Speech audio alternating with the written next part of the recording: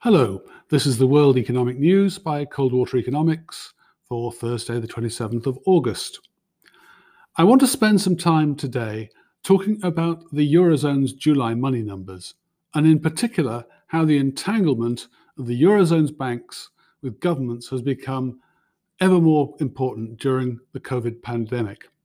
Headlines first. Money M3 was up 10.2% year-on-year in July, with a monthly movement 2.5 standard deviations above seasonal trends. M2 rose 10.1% and was 2.1 standard deviations above trend.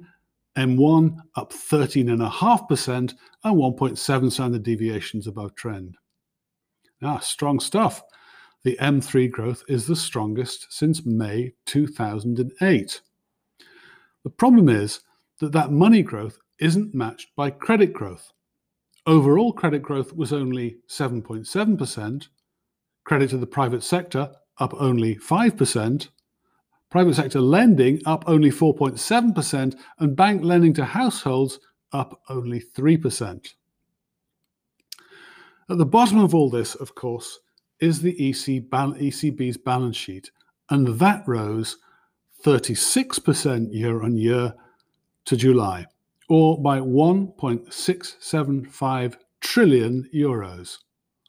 And that begins to put the M3 rise in a rather different perspective. The year-on-year rise in M3 was in fact only 1.215 trillion, i.e. 460 billion euros less than the expansion of the ECB's asset base. It's hard to work out just what's actually going on here, because you've not only got to go wading into the weeds of the monthly data, but you've also got to try and relate what you find there to what we see going on in the ECB's weekly balance sheet.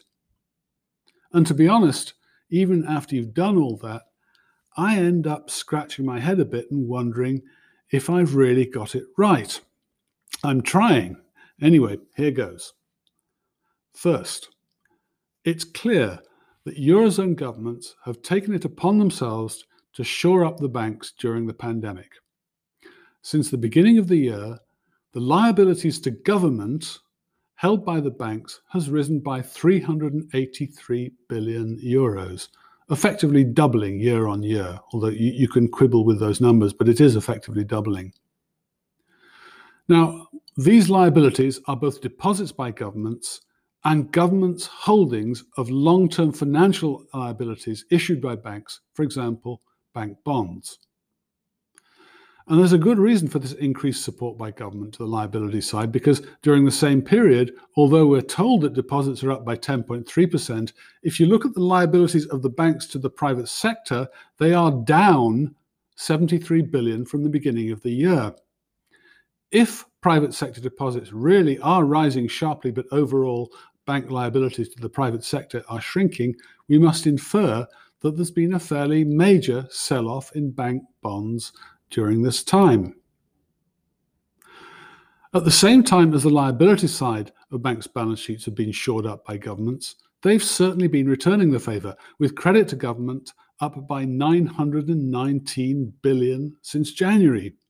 Meanwhile, during the same period, lending to the private sector is up just 214 billion.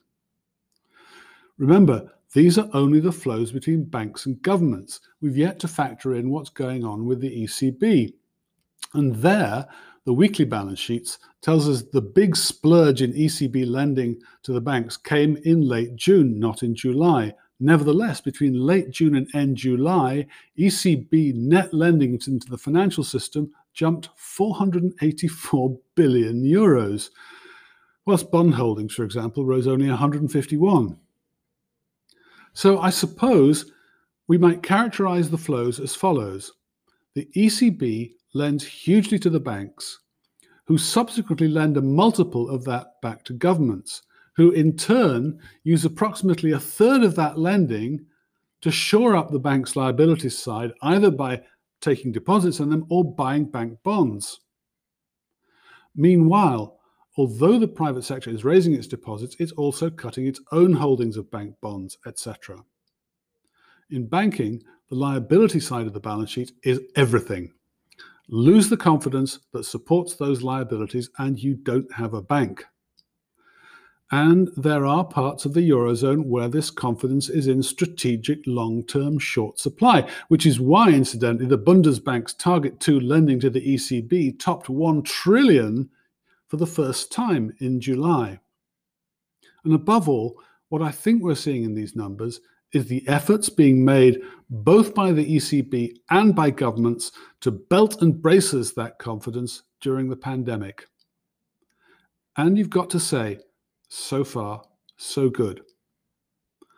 Well, that's it for today, and I'm sorry that it's been rather complicated. Still, thank you for listening, and if you got something out of it, and perhaps it may take a second listening to get something out of it, please help spread the word about the bulletin. Every bit helps. Recommend it to your colleagues or whatever. And if you'd like to know more about cold water economics, please feel free to contact me, Michael Taylor, on mjtcoldwater@fastmail.com. Thank you very much.